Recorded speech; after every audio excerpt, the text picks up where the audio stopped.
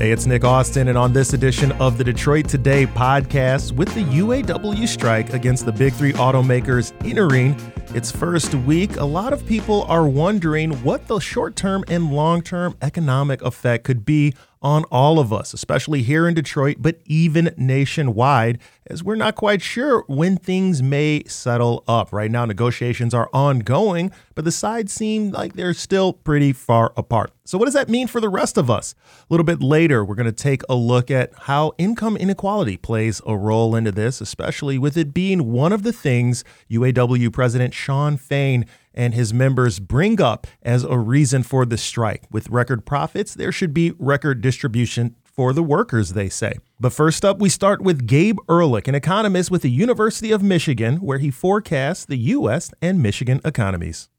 Gabe, welcome back to Detroit Today. Thanks so much. I'm glad you're here because one question I think a lot of us have been asking, and I'm hearing even out there, are what are the economic concerns for us here in Southeast Michigan, as well as the United States generally, if this strike were to go on? Can we start with the short term and then move to the long term? Sure. Yeah, our analysis is that the spillover effects of the strike will start out limited, but that they will accumulate over time as the strike goes on. So, right now we're seeing that there have been some spillovers. You already see some suppliers announcing layoffs. So certainly the strike is being felt in the local economy. And that's in addition to the workers who are already striking. But we expect those effects to accumulate over time as the strike goes on. So you're saying we're already seeing things right now. I'd wonder what specifically, like what metrics or facts or information are you looking at that's showing this effect? You mentioned suppliers. What are the specific numbers that you're seeing and details that you're looking at? Well, yeah, you do see some layoffs are already in effect at suppliers, Right. and then some are announced to take place, over the next couple of weeks. So far, and our analysis at the outset was that it will take some time for suppliers to really get in a position where they have to lay off workers. And it's still a tight labor market. So we think that suppliers are going to do what they can to avoid layoffs. But over time, it becomes tougher and tougher. And especially, if there are additional strike targets announced, it will become tougher. And we would expect to see, more effects along the supply chain. So, right now, we are seeing some reports of layoffs. It's not so many jobs right now, but you always, feel for people who are experiencing layoffs. So I don't mean to downplay that experience. It's a very disruptive experience. It's a tough time right now, but we expect that effect to accumulate over time as the strike goes on and as more targets are announced. Yeah, this makes me wonder about the cause of these layoffs. We're going to get into the party specifically in a moment, but you mentioned these layoffs here, and it has me wondering, is this something that these suppliers are doing in anticipation of a protracted work stoppage? Have they hit the point where they literally cannot pay for their workers? Is it somewhere in between? Do we have an idea as whether this is just fear of it going longer or actual issues with monetary income right now? Obviously that's, going to depend on the specific supplier, and Right. it's depends on specific businesses.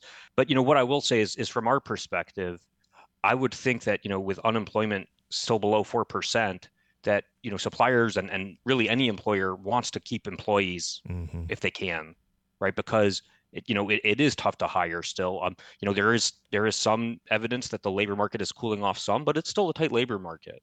Yeah, I'm glad you brought that up because that's one of the things that's factoring into the timing of this occurring, right? Because we talk about record profits, we talk about a tight labor market, and so theoretically there was a lot to gain for everybody. However, the strike, if we feel like things are unfair, this might be the time to go on strike. So I kind of want to look at the party specifically, starting with the workers, since they are the ones on strike.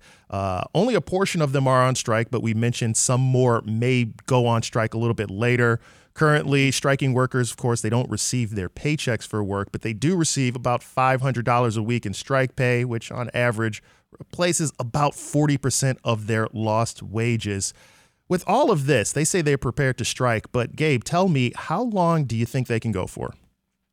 Well, it depends how many workers are striking. So I believe the UAW strike fund, coming into the strike was about $825 million.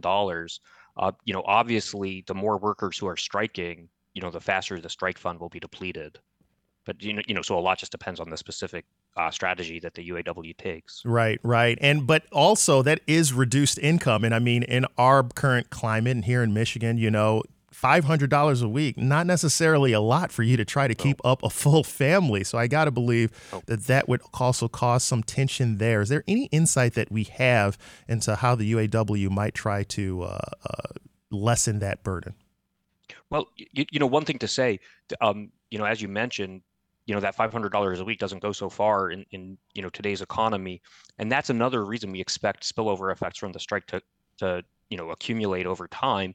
Is that if you're only getting $500 a week, uh, you probably will need to cut back on some of the usual things you would spend money on. You might skip going out to eat for dinner. You might skip spending money in your local community on various things, and that in turn spills over into local communities here in Michigan. So that's another reason that we think that over time the spillovers will grow from the strike. In terms of mitigating those effects for the workers, it's a tough situation. I think that workers realize that when they go on strike, this is what's going to happen. And I think that even if in advance, it's tough to prepare for something like that. Right. But meanwhile, car companies also stand to have a lot, if not more, to lose, considering, again, making great profits, able to sell cars out there. Price, if you're making record making profits, I understand that maybe car companies have more in the bank. Maybe. You can tell me if they do or don't. But they also risk in a hot market not being able to make up that income. Do we have any idea how long the car companies can last with this kind of labor stoppage before it just gets untenable for them? I think it's tough to say. A lot depends on, well, where are the negotiations? Mm-hmm. And I think that that's true on both sides. So obviously we're not privy to all of the details of the negotiations, and so it's just it's tough to say, well, can they withstand it? Well, it's compared to what, Right. right? So yeah, I mean, we're certainly watching to see what happens in the negotiations. We see obviously in Canada, Ford was able to make a deal with Unifor, which is the Canadian union. So we'll see what that means for the UAW as well. A question I have seen from folks are about consumers, especially those buying cars. Do we have any idea of when we would expect to see an impact for people who are actually looking for cars right now in the market? Yeah, I think a lot depends. It depends on the model, that you're looking for, the make that you're looking for.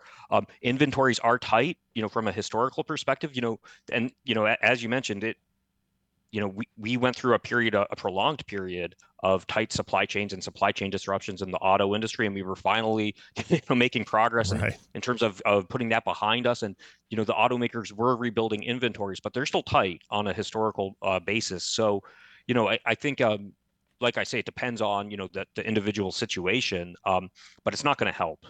Is what I can say. Yeah, yeah. We are speaking again with Gabe Ehrlich about the potential ramifications of this work stoppage, this strike from the UAW, both short term and long term. Gabe, before we get into Detroit specifically, as I know you've done some research and insight into that, I do have an idea again, or I'm wondering again, when people are making money, a labor stoppage can cause a situation, I would think, where you're unable to make that money back.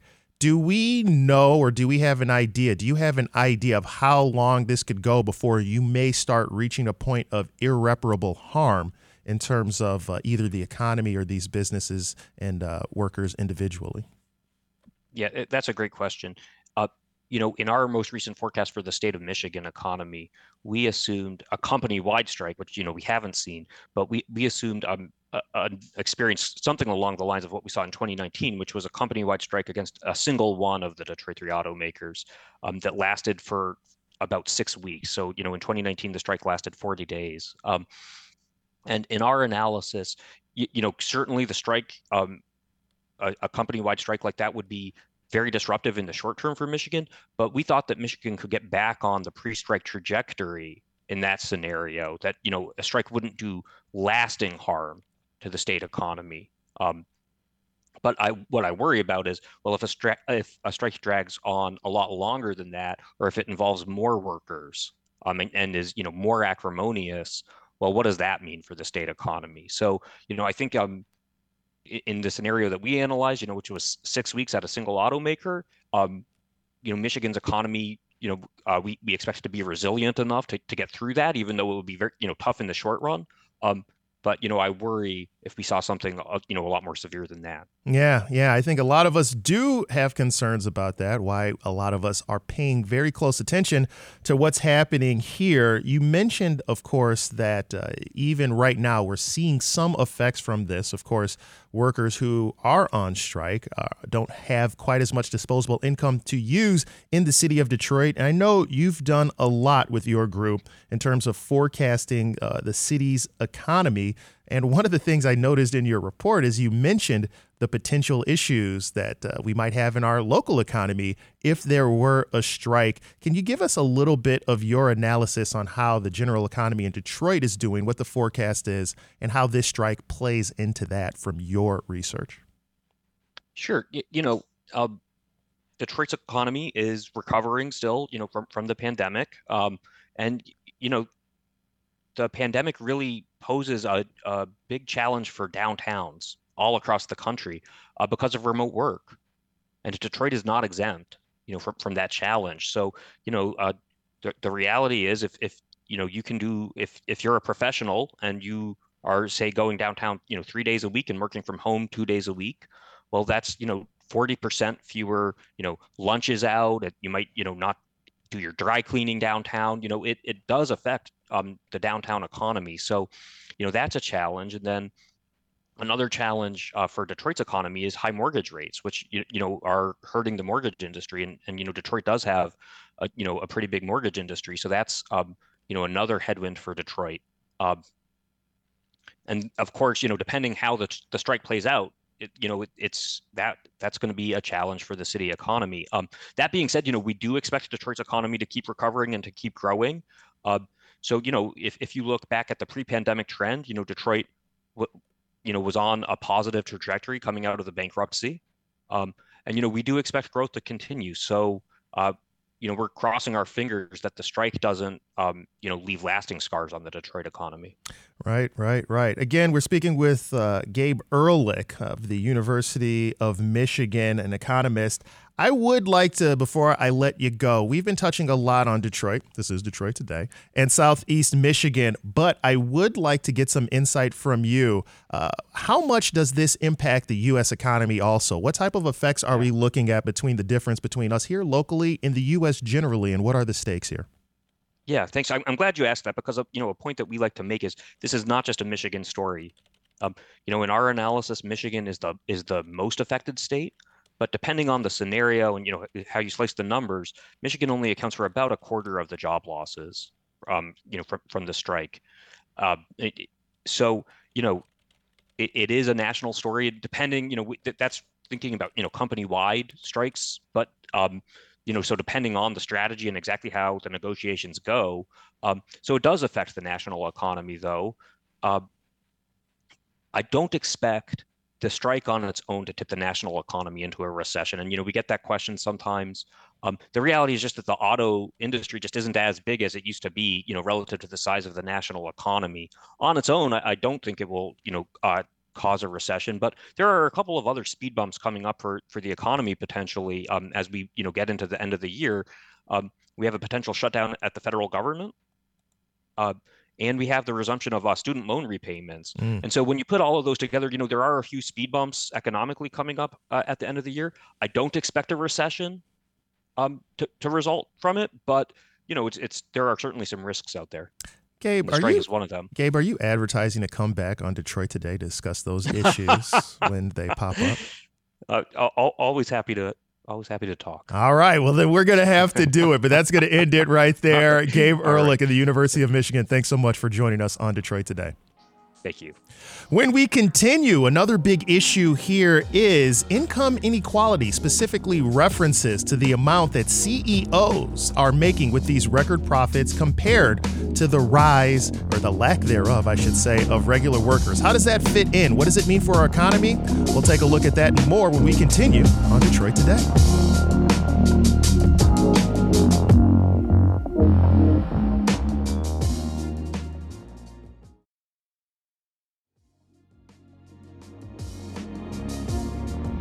It's Detroit Today on 1019 WDET. I'm Nick Austin in for Stephen Henderson. Today on the show, taking a look at our economy. And right now, we're going to pivot into the effects of income inequality, which has been on the rise from all the numbers that we see out there. Before we get into that, I do want to remind you that some WDET workers are members of the UAW as we cover this topic. As I was mentioning a little bit earlier, for nearly a week now, the UAW has been on strike seeking a new deal from the big three automakers. In support of their argument, Shawn Fain often cites the record profits and bonuses for CEOs that they have been receiving as well. But while regular workers, they haven't been able to share in these gains. So how does this look for us, and what does income inequality really mean in the face of our economy here generally, as well as our society at large? We want to take a look at that right now, and to help us do that, I am joined by Josh Bivens, the chief economist for the Economic Policy Institute. Thanks for having me. Yeah, I'm glad to have you here also, because this is a topic that I see come up on the periphery a lot with these negotiations, but generally speaking for us in America with rising income inequality. But to start, I think I hear even more about wealth inequality. So I'd like to just have you explain for us the difference between income inequality and wealth inequality before we get started into this conversation. Sure. So I would say income inequality is sort of how the differences in the rates of growth of what people earn over a given year.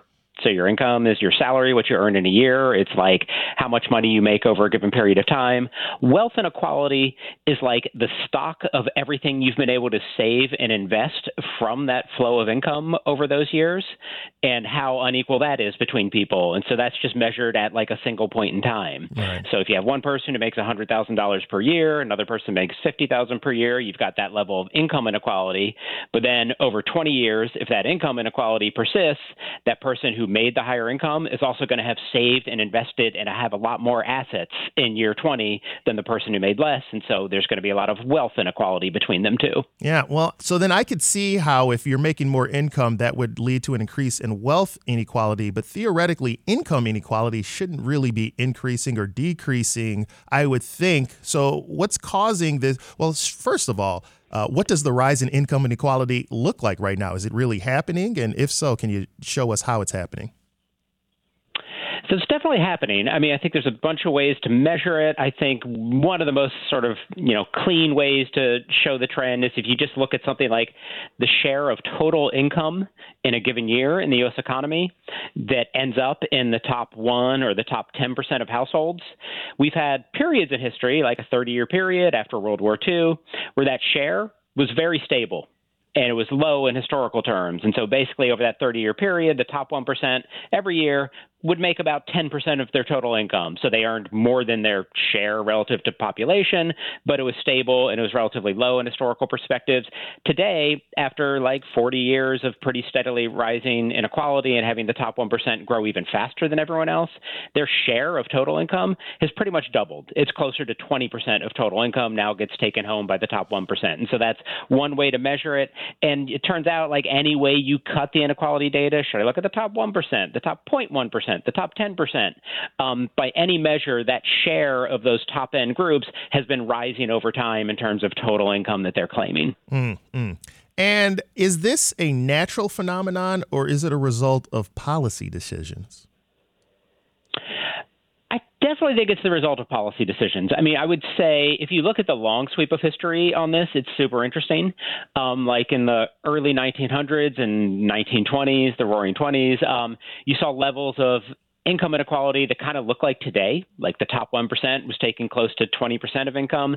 And then there was this radical equalization of incomes that resulted due to World War II, and then a bunch of policy choices we made after World War II. And those policy choices mostly resulted in the bargaining power and leverage of the broad swath of workers in the U.S. economy having a lot of power relative to capital owners and their employers. So we fostered the growth of unions.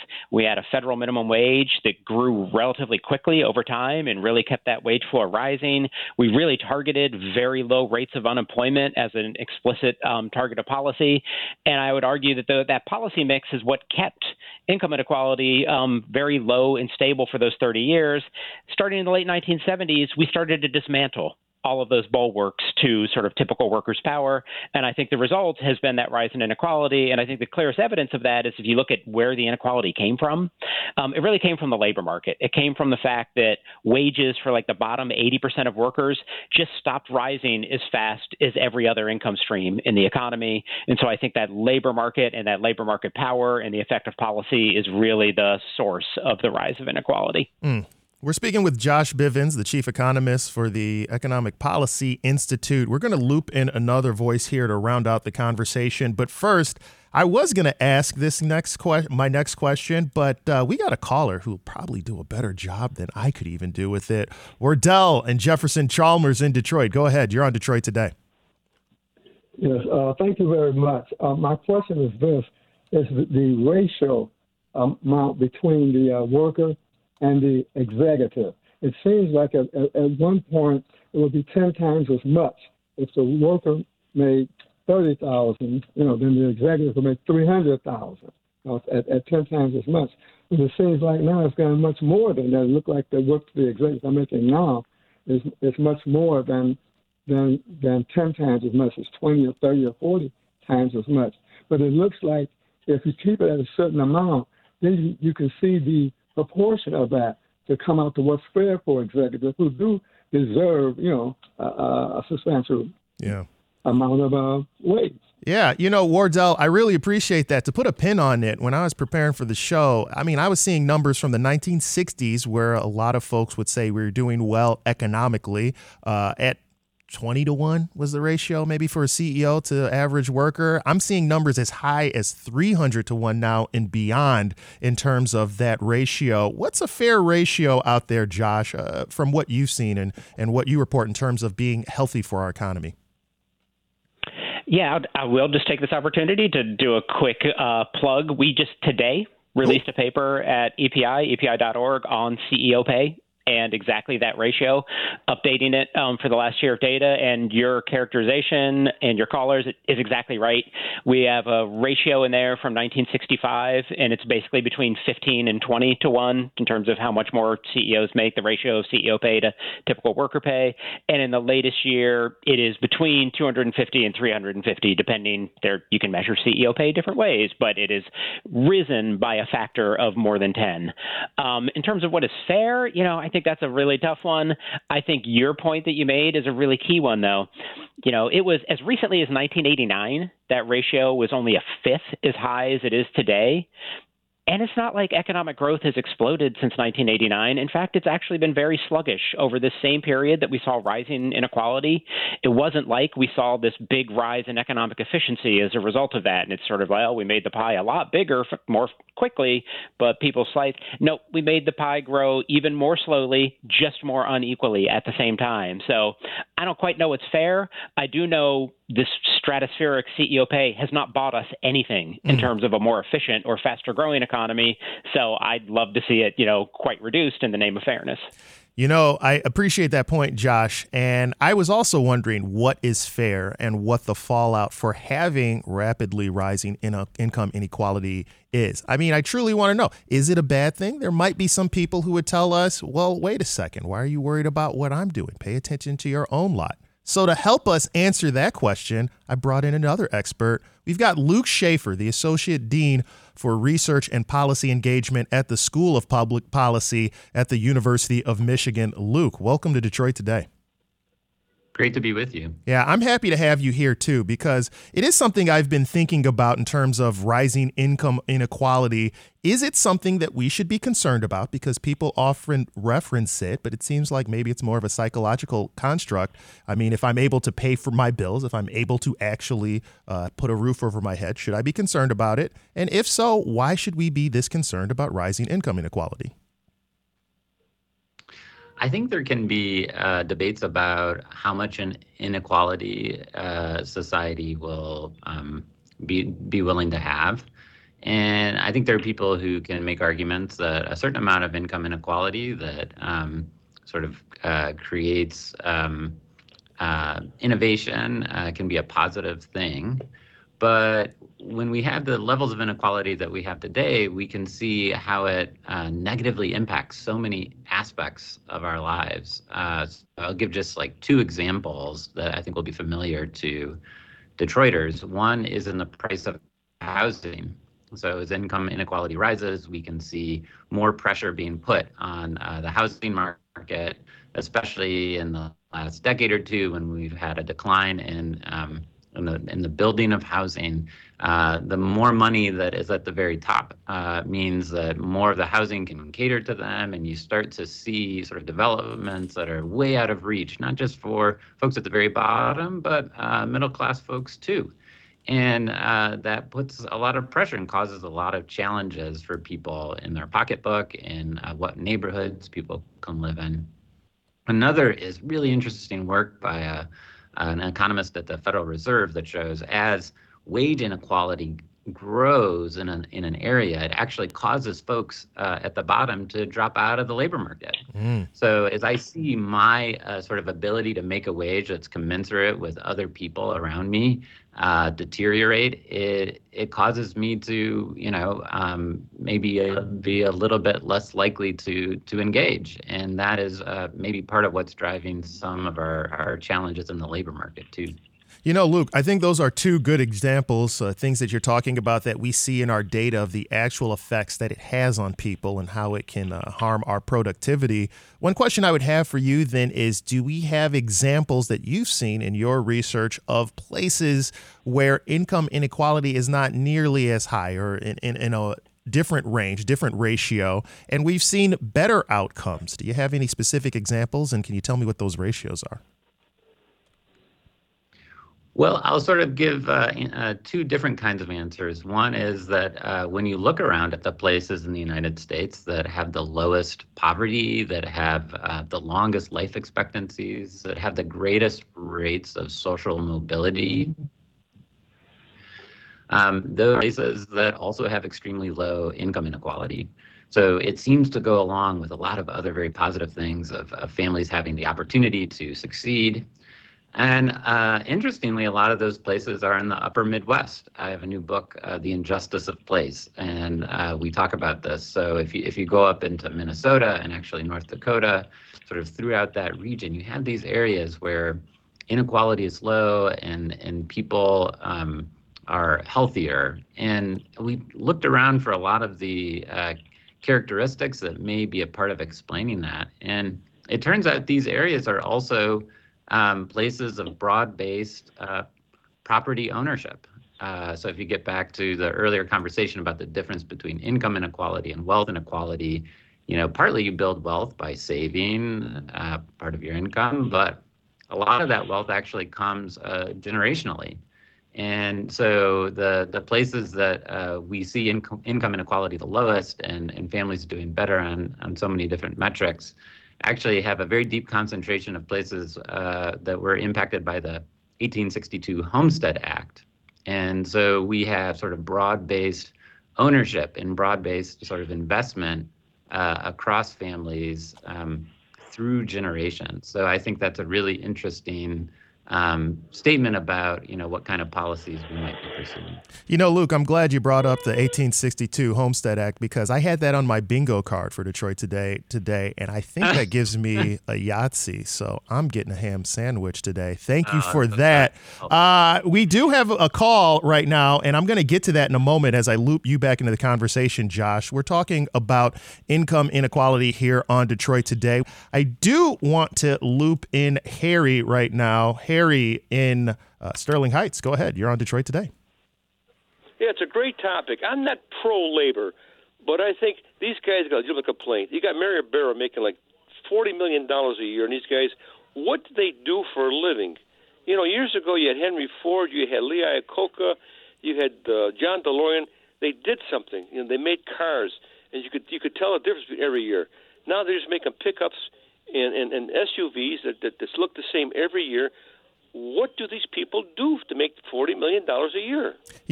I appreciate that question, Harry. It's something I was thinking about also because in pro sports, for example, your highest earners, they're going to make higher income, but they theoretically have a larger impact on the game. We have an idea of a rate replacement level player, for example. If you don't have LeBron James, you just get the next guy that's available, your team's not going to be as good. I get it.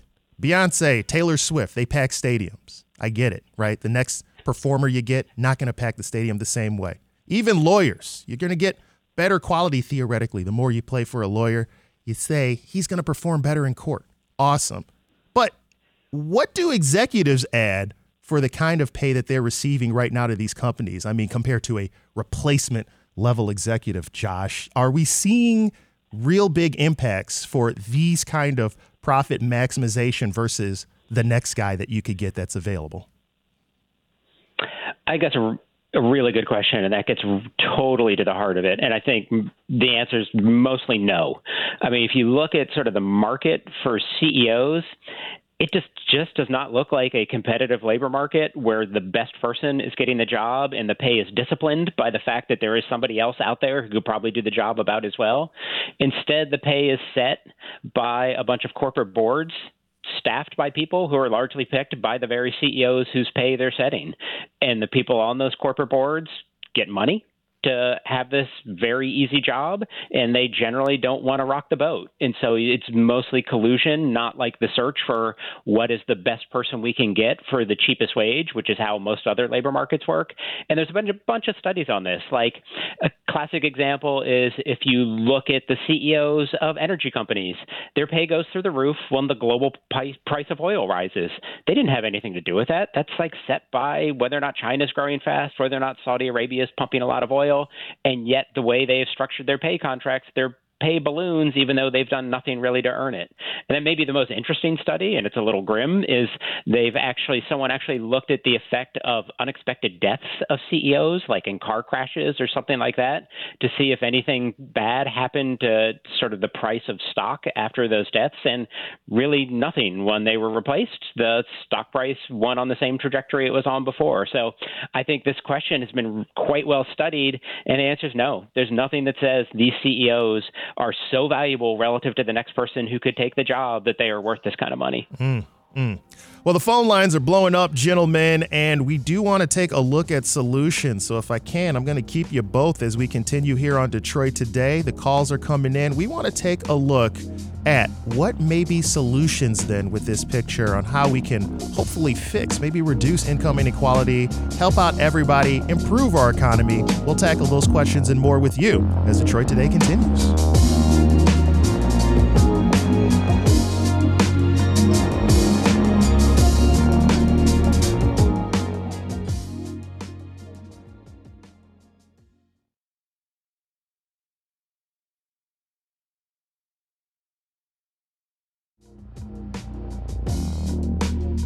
It's Detroit Today on 101.9 WDET. I'm Nick Austin, in for Stephen Henderson, having a really fascinating conversation about the causes and effects of rising income inequality, what effects it has on our economy, and we're going to get into potential solutions for that later as we think about it in the backdrop of some of the issues facing the current labor stoppage, facing the UAW as they're on strike in their negotiations with the big three automakers. To help us out with that conversation, we have Josh Bivens, chief economist for the Economic Policy Institute, as well as Luke Shaefer, the associate dean for research and policy engagement at the School of Public Policy at the University of Michigan.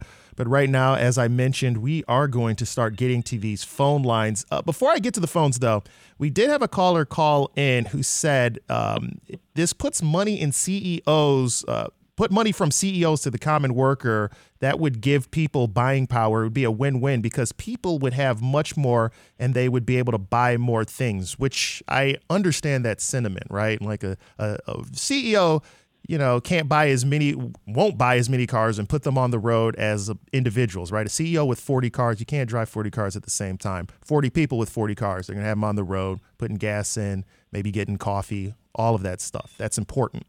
My question from this, however, would be in terms of our negotiations now. We're talking about making changes in what we earn. Is there like a percentage level? If we're saying, hey, currently, CEOs, these companies, they're making record profits. Could we do profit sharing or something like that to help solve issues of income inequality? Josh, is that something that's been on the table of like a profit sharing method in order to, hey, if companies do better, workers should do better as well, and everybody should gain in the success?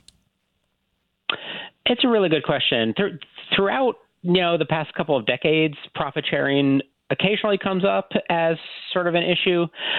I think in theory it sounds really good. I think it has some practical problems just in the sense that, you could have one worker making much more than another pretty identical worker just from the luck of the draw about the companies they happen to work for, how well they're doing. Like if you get stuck at a company whose management is terrible and doesn't make good profits, then your pay suffers.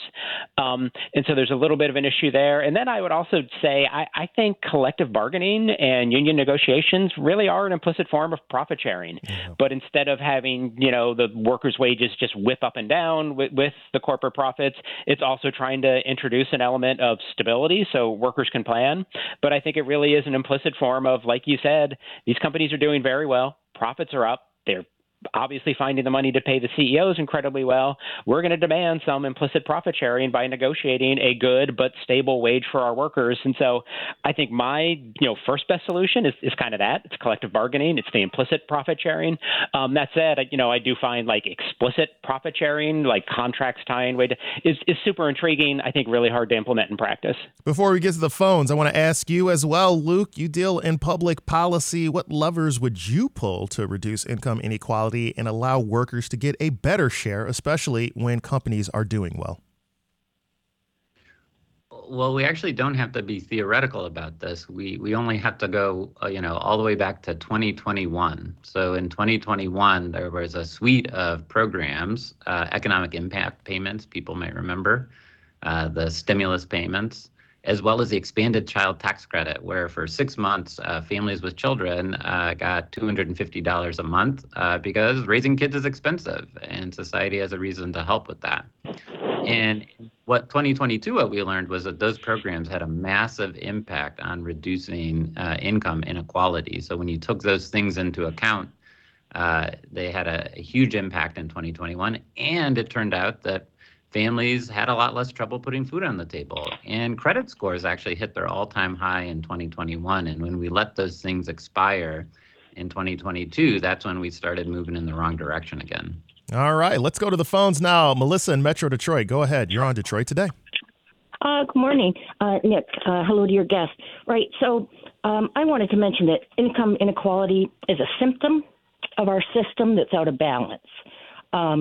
Prior to the 70s, we had stakeholder capitalism where everyone was important, the employees, the customers, the executives, and investors, and the community also. But there's been a moral shift beginning since back in that time where nowadays it's shareholder capitalism. And that excludes all others. Profit is for executive pay and shareholder dividends to the exclusion of everyone else. And what we can do about it is to first recognize it and then say, well, how did we get there? How can we change that and rebalance? it for everyone. I appreciate the points, Melissa. Always insightful in Metro Detroit. And we're going to move now, as we got a lot of calls, to Ron in Saline. Ron, go ahead. You're on Detroit Today. Hey, good morning, guys. And it's Celine, by the way. Thank you. It's okay. So I was just curious. Canada has it's not universal health care, but at least there's basic health care for everyone, and you can, obviously buy better packages. But how is the income inequality look in Canada when you subtract, big, medicine, big pharma from the equation? Anybody want to jump in on that one? Good question, Ron. Well, it impacts inequality in a couple of ways. The first is, obviously, these can be really big costs for families. So even when wages go up, sometimes their healthcare dividends also go up, and it eats up a lot of that. It's a massive, much bigger part of our GDP than it was during that period that the previous caller was talking about a few decades ago. And that gets to the other part, is that our healthcare system is an exorbitantly expensive, and actually part of the driving of some of this inequality is probably wrapped up in it, right? Where our biggest employers in Michigan, lots of the healthcare systems are clustered there. There's a lot of money there, and I think it's a very reasonable question to ask, is that where we should be putting our money when there are other countries that seem to get better health outcomes for a lot less? Yeah, Ron in Saline, not saline, like the solution I use for my contacts. Thank you so much for that question and giving us the perspective over there in Canada as we move now to Michael in Detroit. Michael, go ahead. You're on Detroit Today. Thanks for taking my call. I think income inequality is just another word for capitalism. But with this specific topic, comparing UAW workers with the CEO is apples to oranges. I would more be interested in comparing UAW workers with other workers who have similar education and experience who don't work in that industry, or even how many UAW workers leave their position because they can make more money somewhere else. Fair question. I think it ignores the race to the bottom, but I would present that question to you, Josh, that Michael in Detroit has. He said it's comparing apples to oranges. How are UAW workers doing compared to other similarly educated workers? Well, let me say one thing first, in terms of inequality being another word for capitalism. We were a capitalist country 40 years ago and had much lower levels of inequality. So I don't think it's the case that it's impossible to have capitalism without hugely high levels of inequality. I think that's just a policy choice. On the specific question of comparing UAW workers to other workers with sort of similar level of education credentials and things like that, roughly they earn more. Largely because of the union premium. Unions raise wages for workers, which is, why they're valued by those workers. And I would say I'd flip that around too. Why is it only comparing UAW workers to their peers in the economy? Shouldn't we do the same thing for CEOs? I mean, CEOs are just pretty highly trained like lawyers and MBAs. What does their salary look like relative to other highly trained lawyers and MBAs in the economy? And we actually do that in the paper we released today, and they are, paid orders of magnitude more. And so I think this logic of, compare the UAW workers to other workers and figure out why that difference is unions. I like unions. I think that's why I like them, is they raise workers' wages. But we should apply that same logic to the CEO pay and demand an explanation for why they make, 10 times more than even other incredibly highly credentialed workers in the economy. Yeah, that is a very fascinating way to look at it, Josh, that I do appreciate here with that question. And thank you for your question as well as we move to Ed in Detroit. Ed, go ahead. You're on Detroit Today. Timely topic. I was discussing a chart that's been circulating around online comparing CEO compensation in the Detroit Three to their peers, primarily Germany, Japan, and I think maybe South Korea was thrown in there. And each of the Detroit Three CEOs is receiving more than $10 million U.S. per year. The non-U.S. peers are receiving less than $10 million, or less than $11 million, accurately, U.S. per year. a friend is not, I must say, a favorable critic of unions, pointing out that most of what Mary Barra gets is stock benefit and other benefits. Said she gets about $22 million a year in money, and the rest is stock. I'm wondering if, assuming that's true, comparing it with the international peers, to what extent does the bulk of pay in stock encourage short-term thinking and not thinking about the community or not thinking about the survival of the company into the medium to long term?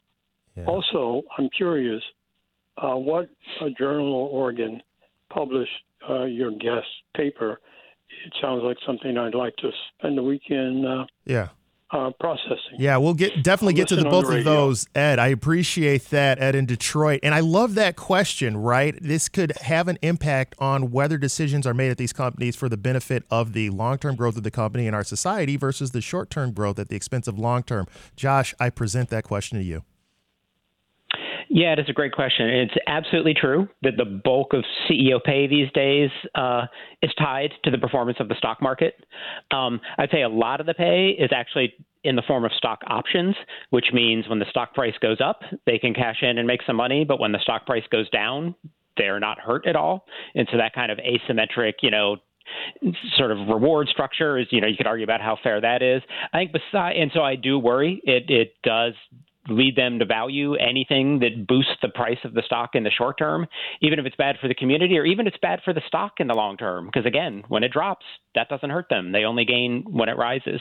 And then the last thing I'll say is, it's amazing, you could construct a CEO pay contract that accounted for the fact that the stock market overall rises over time and say, we're only going to reward our CEO for the rise in our stock price that is over and above the generalized increase in stock prices over this time. They almost never do that.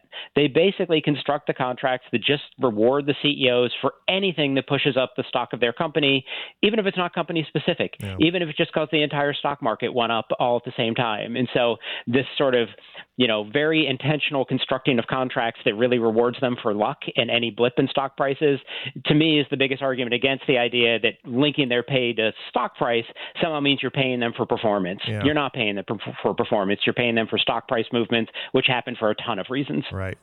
This next question I think is going to be nice for Luke as we're approaching the end of the show. John in Eastside Detroit, you got about 30 seconds. Go ahead. You're on Detroit Today.